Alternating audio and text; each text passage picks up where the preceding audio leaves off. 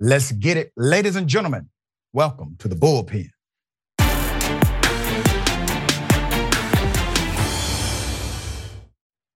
In the Bullpen today, he's back. Shelley Winter, host of the Shelley Winter Show, 95.5 WSB, Conservative Talk. Good day, sir. Welcome. How are you doing, my brother? Good to see you. Good to see you too, my brother. Always good to see you. Not good to talk to you most of the time. It's good to see you, though. Just good to see you. That's it. Right, brother. Maybe give you a pound or something. That's it. That's right. Little bro hug. Right. So this has been a fascinating, I guess, journey in presidential politics because normally the vice presidential pick is a really, really big deal as far as, making someone stand out. Even inside of their own party. Trump is a different type of character. To me, it really doesn't matter who he chooses as a vice presidential pick as far as his popularity inside of the party, but maybe, possibly, just a little bit of the middle may be impacted by this VP pick. But I don't think he can pick a VP that hurts him like other people can. So we can talk about that. Who do you think is the front runner, and what do you believe Donald Trump is considering as it relates to a vice presidential running mate for presidency? I gotta be honest with you. I don't know what he's thinking. And it's to your point that you just made a couple seconds ago, he's a different kind of candidate. And to your point, which is a great point, in this case, it's not like the first time he picked Pence to bring in the establishment, if you will, to have a control mechanism there of somebody who knew the system, and someone that can be a check and balance against him going too far out of the system. And that system is just the Washington system, not the Republican or just the Washington system. Now I think he saw the mistake of that pick. Meaning in his eyes, the mistake of that pick. So now I have no idea what he's thinking. I wish I could tell you. I know who I would like to see him pick, and it's totally against what the people who the base loves. I'd love to see him pick a Nikki Haley. Only because. Whoa, wait a minute, sir. I'll tell you why. Man, you can't say that in some circles, brother. The kind of circles you run in. Right. I'm telling you, you're right. But it's to your point. You can't make a bad pick, and it's not a pick that's going to hurt you, except for that one. But that one helps you, right? But that one helps you more than it hurts you because the base is not going anywhere. And I've said this to his people umpteen times. I've said it on my show many times. The base is not going anywhere. He's admitted the base is not going anywhere back in 2016. So you don't have to talk to the 40% that's there. Now you have to talk to that 50, 60%, maybe that, not 50, 60, but maybe that 25, 30% in the middle, particularly suburban moms, particularly soccer moms.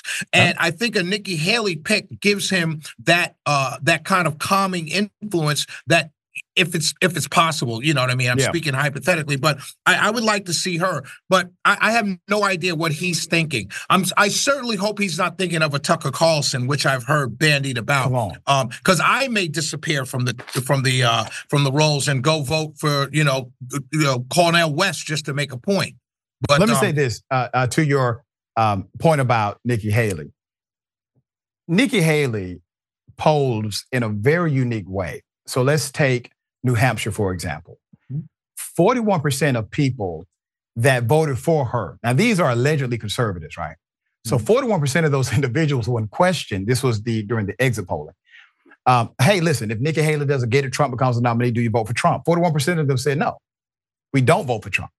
Damn, 41%? That's high. Now, once again, that's not a prediction, that's just a snapshot, but that snapshot is really telling. And then the other part of this, the only positive number, and I look at polling data every single day now, the only positive number that I've seen Biden trend in is with suburban moms. That's the only area he's actually increasing in, and Donald Trump is decreasing in. Trump is starting to increase with young voters. He's starting to increase with minority voters. This is based on polling data, but he's going the opposite direction with suburban moms. So you're saying that a Nikki Haley may help stop the bleeding with that very consistent, very important voter base. Now, here's the other side of that. You have a guy who has put in his application, and I think he signed the application when he decided to do this. Here it is.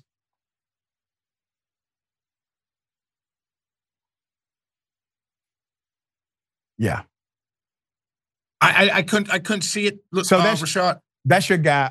That's the good Senator Tim Scott. What was he on a moped? He was on a moped. Then he was riding the rope at one time. He likes riding things.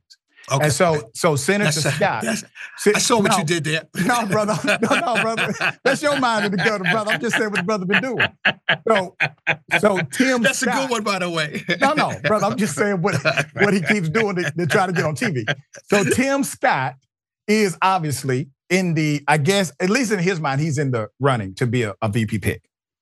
The way he did his campaign, ironically, was probably the most positive campaign out of every Republican who was running for president. When you look at his tone, I disagree with most of what he said, all right? But his tone was a very different kind of tone. If they're looking for an apologist for Trump, he would actually be an effective apologist in that particular scenario. Does he appeal to black voters? No. Does he appeal to young voters? No. Does he appeal to suburban moms? No. He doesn't do any of that. Go ahead. Go ahead. Sorry. But no, I want to just make this last point. But Trump, I don't think he's going to make a decision based on the polling data. Mm-hmm. What say you? That's why I said it's impossible to see the future who his pick would be. I thought Tim Scott ran a perfect campaign for another time in our history. Yeah. It just the world, the country, the right, whatever you want to call it, the country, they're not looking for Mr. Nice Guy. Not even Biden is running as Mr. Nice Guy. So I think that hurt him in the primary because it was just too nice. I don't think he's a good pick for Donald Trump because you need someone that can go out there and fight, not someone that fights nicely. Nikki Haley can get out there on the campaign trail with her guns blazing. Because we saw it in the primary, right? We saw her defend herself against Vivek. We saw her defend herself against Trump attacks in New Hampshire. So she's a fighter. Tim Scott is just a nice guy. Yeah, he's a nice guy. All right, so let's talk about Nikki Haley. I don't think Tim Scott is the pick. Yeah. And I will tell you this, I said this on my show, that when he endorsed Donald Trump, I was disappointed in him because Nikki Haley was the one who got him in that slot. Gave him the job. Gave him the job. He ran for re-election. And I thought, I see loyalty has got to mean something. It's got to mean something. And I hammered him on my show about that when he decided to endorse Trump. Let's go down this rabbit hole quickly before time runs out. I said the same thing, right? The man became a U.S. senator because she stuck her neck out on the line. She appointed him. He's still a black male, regardless of his conservative roots. She's in South Carolina. There are plenty of. And she had just taken down the flag. That's right. She had just taken down the flag. She's in South Carolina. All of the Sons of the Confederate, et cetera, those groups that are similarly situated were all saying off with her head. They were against her politically. You need that voting base in South Carolina inside of Republican primaries. She put her neck out on the line for Tim Scott, made him a U.S. senator. He did a good enough job for Republicans to keep him, all right, for their particular brand of politics. And then he turns around. Here's the thing, brother. He doesn't just endorse Donald Trump, right? And keep in mind, you don't even have to endorse Trump because Trump is so far ahead. Right. Your endorsement doesn't sway the needle. So why was it necessary for him to endorse Donald Trump and kind of counter-endorse Nikki Haley? Explain this to me. I can't. I hammered him on it. Let me tell you what I would have done if I were him. I would have gone to Nikki Haley and said, look, I'm not going to say anything until everything has run its course. Now, to your point, your endorsement early or late means nothing. It's not like you were bringing over your supporters. Your supporters were already made a decision because you dropped out so early. It's just, I thought it was just bad. I didn't like it. I like Tim Scott. I'm a huge fan of Tim Scott. But on that endorsement, I did not agree. Not that it was an endorsement of Trump, was that you openly, right before New Hampshire, came out in support of Trump while Nikki Haley was still running against her. I believe that was the timing. Even if it wasn't the timing, even if it was after the votes were counted in New Hampshire, you did it right before South Carolina, where you both are from South Carolina. So I think you make a great point. Your endorsement meant nothing. You didn't swing the needle one way or the other. You could have stayed on the sidelines and just chilled. And even Trump made a joke about it, but I wouldn't have accepted it. He said, wow, you must really dislike that lady, alluding to what we just talked about. I would never have gone out there and endorsed someone if he was going to take a shot at me on stage. I'd have walked off the stage right there, going on television go ahead and said, he's not I'm a leader pulling my like endorsement. that. Yeah, but Tim Scott is not a leader like that, and man. and there begs the problem. He has done some good things. He fought very hard for criminal justice reform. I know we and you disagree. I think he fought very hard to tank it. No, I don't think he did at all. I think he SBA loans. He did a lot on that with Ashley Bell. He did some. That's right. I was going to say with Ashley Bell. With Ashley Bell, he did a lot on that. But and so he's done some. Disagree. He's done some good. He's done some good work in the U.S. Senate, particularly vis-a-vis our people specifically. Not saying that this is for Black people, but it did impact us, and I applaud him for that. But this was bad. This was bad business. Let's go outside of the context of Tim Scott and talk about Nikki Haley. Nikki Haley, who has gaffed multiple times. All right, so that's the number one complaint that Trump supporters have about her, as far as people that call my show, my radio show. They don't like her because she's pro-war. They also don't like her because she has been inconsistent with her messaging in reference to the Confederacy, racism, et cetera. Now, we've seen these gaps, right? Now, the most recent one, she said, okay, Texas, they can secede from the Union. Then she says this in front of a conservative audience, and she goes on CNN. She says, you know what? They actually don't have the right to do so via the Constitution. I read the case law, I read the Constitution, I read the state ratification they tried to pass. It's very simple. They do not have the right to secede. They do not have the right to enter into a compact in order to secede from the Union or from the country. So she did walk it back and say, because of the Constitution, they cannot do this. When you have individuals like this running for president, where they stand on these types of issues become paramount, dear brother. And so if you are vice president, you are one heartbeat away from being in charge of the entire nation. Now, does that thought scare you with a Nikki Haley or not? No, what scares me more than that is her warmongering. But I also understand the nature of politics and winning a tight election. And by all accounts, you said you follow the polling. The polling is very tight. The polling has a dead heat for the race between Biden and Trump. And so Kamala Harris hasn't dragged down Joe Biden in many ways. So Nikki Haley wouldn't drag down a Trump. But Haley does better than Trump in many of the state-to-state polls. No, that's what I'm saying. So she helps him, in a large way. To your point, what you're asking me, but I don't like her.